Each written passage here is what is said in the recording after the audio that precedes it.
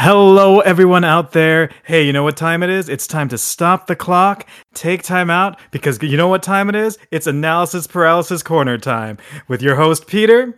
And Antoine. And today we're going to talk about a musical, Tick, Tick, Boom. So I'm very excited. Peter's probably very excited. Just a eensy bit of backstory. Peter is the one who got me into musicals, really, I think. I can attribute that to you because Nice. I did a little theater before meeting you, but then meet you. Musical theater is a part of my life. So, and specifically, Rent was one of the first ones that you introduced me to. Yeah. This is near and dear since we ended up watching Tick Tick Boom. This Tick Tick Boom was a musical that I had been aware of for a very long time, but I actually didn't know the significance of how it related to Jonathan Larson. I knew he wrote it, and of course, I loved the hell out of Rent. In high school, I think I was like a Rent prophet or something. For sure. Everyone I knew, like I was introducing to Rent because my sister had picked up like a compilation of the original Broadway recording, but just some of the main songs, not the entire soundtrack. And so just listening to the music from that small part of Rent got me to love the entirety of Rent. And so then I was getting everybody involved, whoever I wanted, like whoever was a friend of mine, like in theater, definitely knew that Rent was my favorite musical. Yeah. I mean, me, you, Ryan, and Turi even sang a song from Rent. Yeah, we sang Rent from Rent. Yeah, right. And so, knowing that Jonathan Larson also wrote Tick, Tick, Boom, I had been curious about it, but I never explored it. So a little backstory on Tick, Tick, Boom, the musical, what it actually is a sort of autobiographical musical written by Jonathan Larson about Jonathan Larson. And I guess it follows his time trying to put together a workshop for a musical that he had been working on for 5 years called Superbia. One of his big, role models and teachers, instructors. Can you hear Actually, me? It was 8. It was 8. Oh my God. Yeah, that was the line from the movie. That's a lot. That's awesome. Sorry, continue. But yeah. One of his role models and mentors was Sondheim, who wrote Sweeney Todd. Wah told me that. I didn't realize that connection. All these different musicals that have different connections here. But what I really enjoyed about seeing Tick Tick Boom for the first time was in my head I was going through and like, man, this has a lot of Rent vibes, even down to like the musical playing. It's some of the different ways he uses the music. It's very familiar. And so definitely, I really enjoyed it. The particular version that me and Antoine are talking about, where we're talking about Tick, Tick, Boom this time, is actually the Andrew Garfield one that's out on Netflix. So if you're just now listening to us talking about it and you haven't seen it, but I bet you have seen it advertised on Netflix, because that's what got me into it. Yep. I would like to first say, I think Stephen Sondheim, if he were alive, no, actually, let me rephrase. Stephen Sondheim is probably rolling in his grave by the fact that you said he wrote Sweeney Todd and not, West Side Story or, Company or all the Follies, all these other ones. You're right. He has a long list, right? Yeah, or a funny thing happened on the way to the forum, which we saw together. This Netflix movie, I think it's awesome. I didn't know that there was a connection between Sondheim and Larson. After watching the movie, I looked it up, and apparently Sondheim kind of took him under his wing, which is kind of cool. I think it's pretty epic to have, Broadway legend take you under your wing. Absolutely. Yeah. So really, the musical I think captured a lot of like feelings, even though, we were joking about like singing the song 3090, which is the opening song, but it's kind of Jonathan musing over the fact that he is turning 30 and what has he done with his life. Yeah. And I think all of us feel that way. Even if you're doing really successful, you're like, what am I doing with myself? Well, there's probably a very select few of us who don't feel that way, but right. I think for the most part, we all have a little bit of I wish I achieved more by age 30. Even Jonathan Larson, and it's outlined in this movie, like his goal was to achieve the Superbia, like get it on Broadway by the time he was 30, and he kept on comparing himself to Sondheim. Oh, he had his first Broadway musical at 27. And so that was his driving force. But, he ended up not doing that. Superbia never made it to theater, never made it to Broadway, but this one did. and Rent did, both fantastic musicals. Yeah. So I guess let's dive in to a little bit more of the other pieces about it. It gives us the characters, so it gives us Jonathan Larson also, like he's kind of narrates most of the story. Then it also follows his friend and past roommate Michael, and then his girlfriend Susan to some extent. And it's kind of played into multiple backdrops. Lin-Manuel Miranda, we had talked about before, had directed this version. Apparently, Lin-Manuel Miranda is super into Tick Tick Boom. Like, he played Jonathan Larson in some version of it, or at least I've seen him sing the song Therapy with somebody else. Oh, that's cool. Yeah. I did not know that. I do,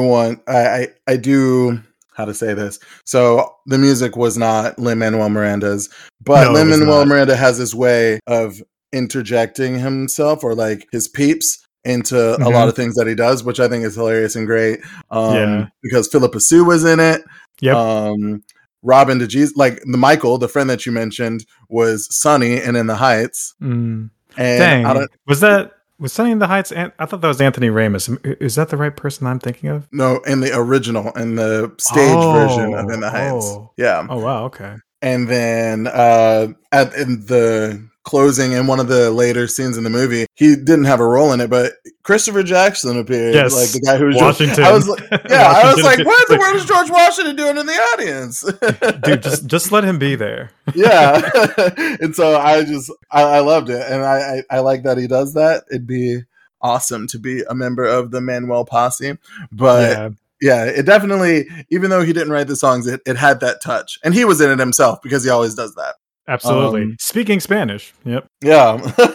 He actually typecast himself into the back as one of the Spanish workers in that place. Yeah. Which is great. So, but something you mentioned a second ago, and again, I did some Google searching afterwards because I didn't know that there was I looked up a original cast recording of Tick Tick Boom, like not the movie version, just so I can hear the difference.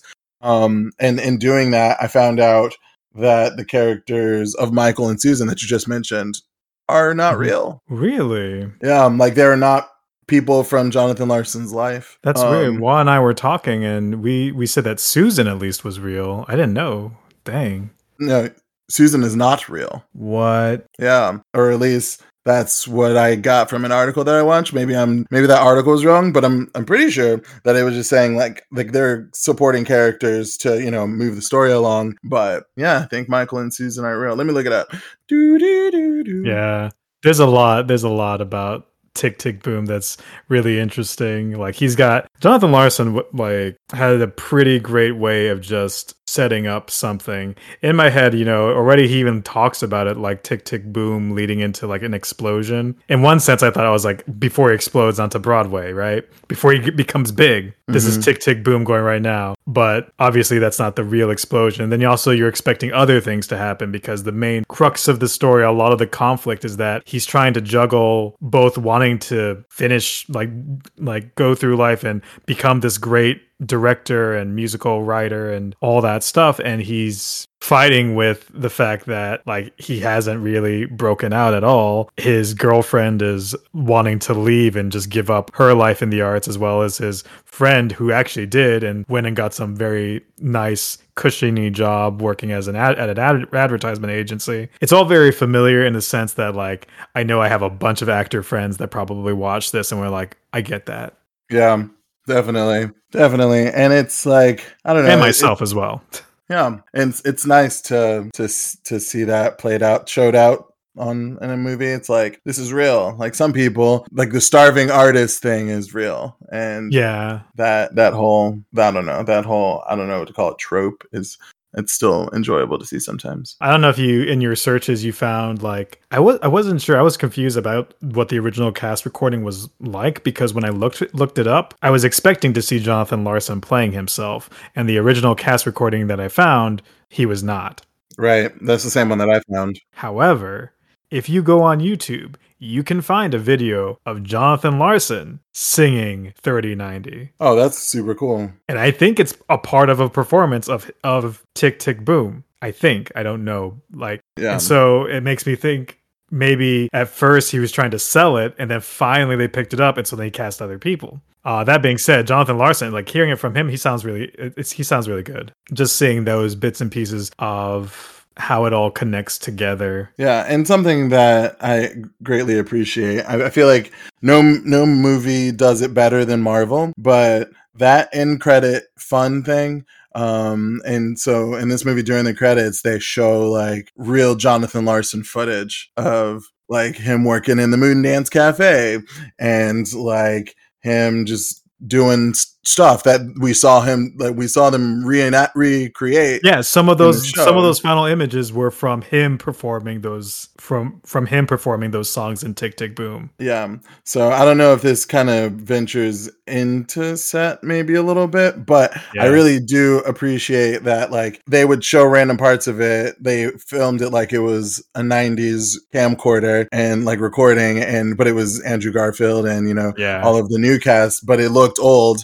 And then, like I was just mentioning, like the stuff that they showed at the end, it was just like so comparable. Like when he did the little rap bit, and he had Andrew Garfield look just like Jonathan Larson. I feel like they really cast that well. And you can tell Andrew really followed how like Andrew looked at Jonathan Larson stuff. It looked like to me, it didn't look like he just was like, okay, I got the script. I know everything about him. He actually watched and saw his mannerisms in a way. Very fun. I guess, actually, 1 second. I know I stepped forward, but I'm going to step back. One thing that I super appreciated. So I am a Broadway nut. That is a thing. Sarah and I go every year, even though COVID has stopped us. And Lauren, we all go every year. COVID has stopped us, but it's going to come back. But the number of just random people that they brought into the show, I loved it. I know Vanessa Hudgens is not really Broadway, but I mean, she kind of counts. But in my favorite song, can you guess what my favorite song was? I'm gonna go with Therapy. No, man. Sunday. Your senses? Sunday.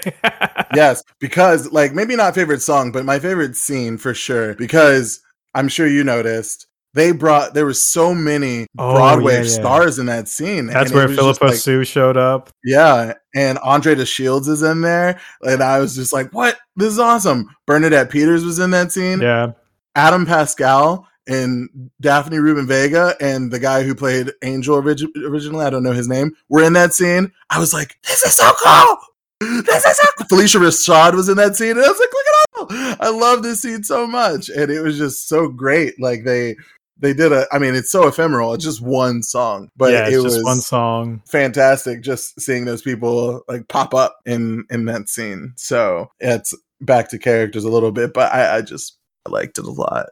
Did you notice? Did you see the Rent people? So I'll tell you, I didn't see Adam Pascal. I think I saw Daphne Rubin Vega. Yeah. So they're all three of them. Like if you watch Sunday again, which you should, all three of them sing at the same time. She's the reason that I noticed that it was Adam Pascal next to her, and then I was like, bet that's Angel right there. Yeah, they're all there. So I'm going to insert this just because it's interesting to me. I mentioned Lin-Manuel Miranda being the director, and I like to point out like some things that I think were directorial choices. I don't know for a fact that they are, but I think they were. So like the song Therapy I mentioned earlier, I don't know that Therapy is supposed to be done the way it was done, where he had kind of a cross section where he juxtaposed it with the actual argument. I think like in the play itself, maybe the argument actually happens and then the song happens, or vice versa. Is Therapy the Andrew Garfield, Vanessa Hudgens song? Yes. Okay, I like that. It is the Andrew Garfield, Vanessa Hudgens song. I also wonder, like, I got the sense that maybe Susan and Vanessa Hudgens' character was actually one person. So by that token, Come to Your Senses might have just been a solo song, is what I think. I don't know for a fact, though. Wait, what do you mean by they were one person? One actress. No, it was Vanessa Hudgens and Susan actress. No, I know there were two different actresses. But what I'm saying is, I'm wondering if there is actually in the original musical. If that character, like I think Lin-Manuel Miranda might have made a selection to split the people. Well, I saw something in, I don't know if it was accurate, but I saw something that said the original cast of Tick Tick Boom was just 3 characters. Oh wow, yeah. So yeah, that's what makes me think that maybe for sure. I think you're right. I think Susan and Vanessa Ann Hudgens' character Caressa, something like that. Mm-hmm. I think they were definitely the same person. I'm pretty sure the Susan actress, sang all the female parts because it was only his 2 dudes and her. So wow. No. Yeah, that's kind of crazy thinking about that. But also because Miranda made a choice, Lynn. I don't want to keep saying his full name anymore. Yeah. Like LMM. He decided to say, okay, you know what? I'm going to cast these 2 different parts because I can use them. And like, maybe in a sense, he's juxtaposing what the play version would have looked like and creating a movie version at the same time of the backstory and stuff.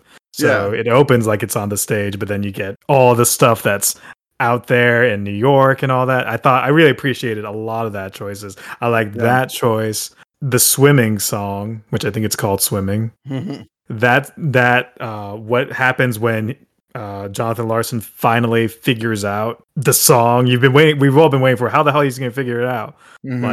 And they create so much dramatic tension because now finally his agent comes back and is like, oh yeah, I got all these producers to show up tomorrow. And then the power blows. Yeah. Which to me immediately echoes back to Rent's opening, the power blowing. There's so much Rent stuff.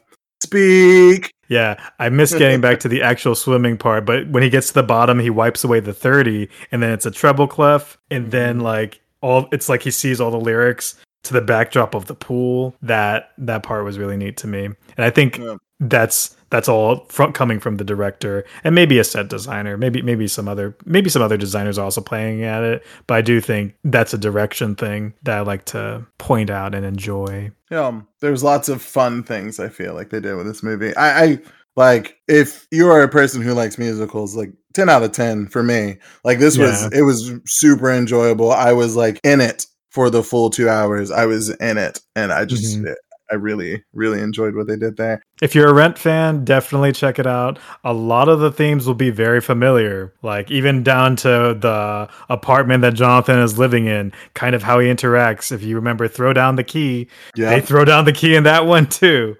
Bohemia comes back into play in this. It's so like HIV plays a part. HIV plays a huge part.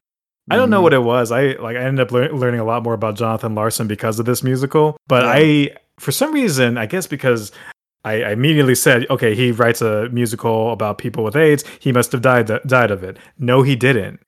He died of an aortic aneurysm. From like a missed diagnosis of some Marsden's disease or some disease. I don't remember what it was called. Yeah. They didn't diagnose him correctly. And had they done it, maybe he would have lived. And of course, everyone knows, or most people might know, that he died before the first production of Rent. I feel like that happens so much in art.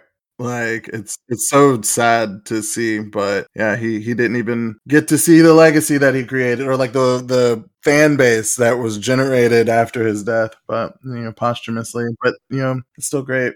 So what was your favorite song? I think 3090 probably really resonates with me. Therapy, I really enjoy, like, just kind of the mechanics to that song, that like between like all the fast singing and stuff, and Vanessa Hudgens and Andrew Garfield do a great job of like singing and interacting in that moment. The choreography is fun for it too. I don't know that I like hearing the song all done at once, for sure. Like the back and forth kind of is weird when he was in the actual movie version, where you have the argument played in the background. Did I say Come to Your Senses? I thought I appreciated Come to Your Senses a lot. Especially because I think the actress playing Susan hadn't sung until that point. Yeah, I think you're right. I mean, her character was presented as a dancer. She probably had a line or two in Boho Days, but yeah, like she didn't really go for it until that song. Yeah, that was the first time you hear her sing it, and so I felt like that was an artistic approach of creating this person who's supposed to be. She actually mirrors the exact character that he's supposed to be filling out in Superbia. Like she ends up being the same person singing the same kind of song, and he doesn't come to his senses. He doesn't. Or somehow. he just makes a vow right here and now. But yeah, those are my 3 favorite songs. If I gave a top 3, Come to Your Senses, Therapy, and then 3090. What about you? What were your favorite? Well, like I said, I don't actually think that if I was just listening to the soundtrack, I probably wouldn't like Sunday as much as I liked it in the movie. Mm-hmm. It is a funny song though, but I do like it. I really Boho Days will be in my brain forever. I think it lives there now. It's very short, but I love that song, and I really liked 3090. Man, what else? I also liked, in another directorial part, the play game, right? I think Lin-Manuel Miranda actually got a person who sounds like a 90s style rapper, and that moment I appreciated a lot. Like, better than me seeing Andrew Garfield do it for the entirety of the song. I think he does something at the end of the play game. Yeah. So omitting, the musical part then, what do you think was your favorite non-singing part? So just played straight. Favorite non-singing part played straight. Man, I don't know. Actually, well, it's kind of annoying, but simultaneously it was fun. It was very uplifting. Both of the Stephen Sondheim interactions. Mm-hmm. I felt it made me feel good. Both of them. I was just like, oh man, they did a really good job of making you feel sad for the character and then lifting you up immediately after. And I liked both of those moments with his interaction with him. Very, very brief, but very powerful to me. Yeah.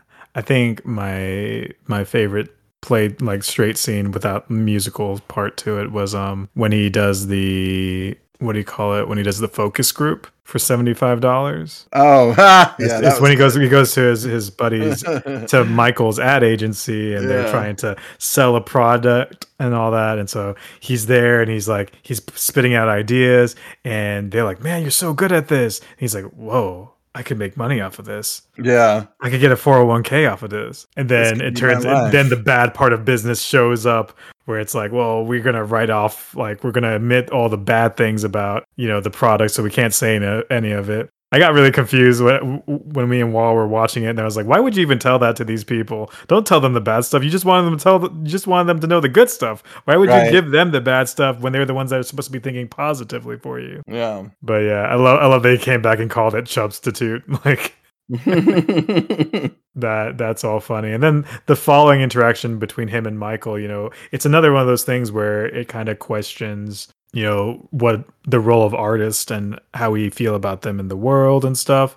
Because Andrew Garfield, or Jonathan Larson in this case, really was about wanting to make some great art, and he's like, he's against this sellout mentality in one sense, but then also he's like, these guys are being destructive and stuff, and he's like, dude, you're not Michael specifically is like, dude, you're not saving the rainforest, you're writing musical theater. And it's like, that's a reality check in one sense. So immediately following your other favorite scene.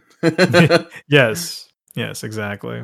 Those are just great beats and stuff. And of course, his follow-up with Rosa, and she's just like, yeah, just, write another one. Just that's the next thing you got to do. And he comes back and was just like, okay, I want to do all this stuff. I think it's just a great way to let people see and feel how all the different emotions that an artist actually goes through, or people who go into theater or go into singing or go into any kind of thing that's in the fine art sense. Maybe not even in the fine art sense. I think all of us or many people feel like I could go into any profession, right? But you don't the profession you want to do. Maybe it feels so daunting to do it, or people, or how exactly you want to land it. Strangely enough, you said I got you into musical theater, and I kind of got out of musical theater when I got into college, when I was, performing in theater and doing live plays. I was less inclined to care about musicals as much. I don't know why. I didn't follow up with many musicals, so I kind of have been slowly building back into them. I say that because, really, the next biggest musical that I've followed, other than Hamilton, was Heathers. Oh. Which I really enjoy the musical, the music and songs to that. Well, did you see the Winona Ryder? Nope. Okay. Did not see the OG. Did not see the OG straight movie or whatever. I know it's supposed to be a comedy and stuff, so I would be curious to watch it. maybe sometime. Yeah. But yeah, for anybody who is, interested in seeing a good musical with a lot of fun music, if you're a Rent fan, definitely check out Tick Tick Boom. And honestly, if you're a person that's into that, like that fancies themselves an artist, maybe you're trying to go into something like that, this is a good watch. Yeah, absolutely agree. Well, thank you everyone for listening in. I recommend that you come to your senses and hit that like and subscribe button. That is all for today. I think Peter and Antoine out. Bo bo bo bo bo.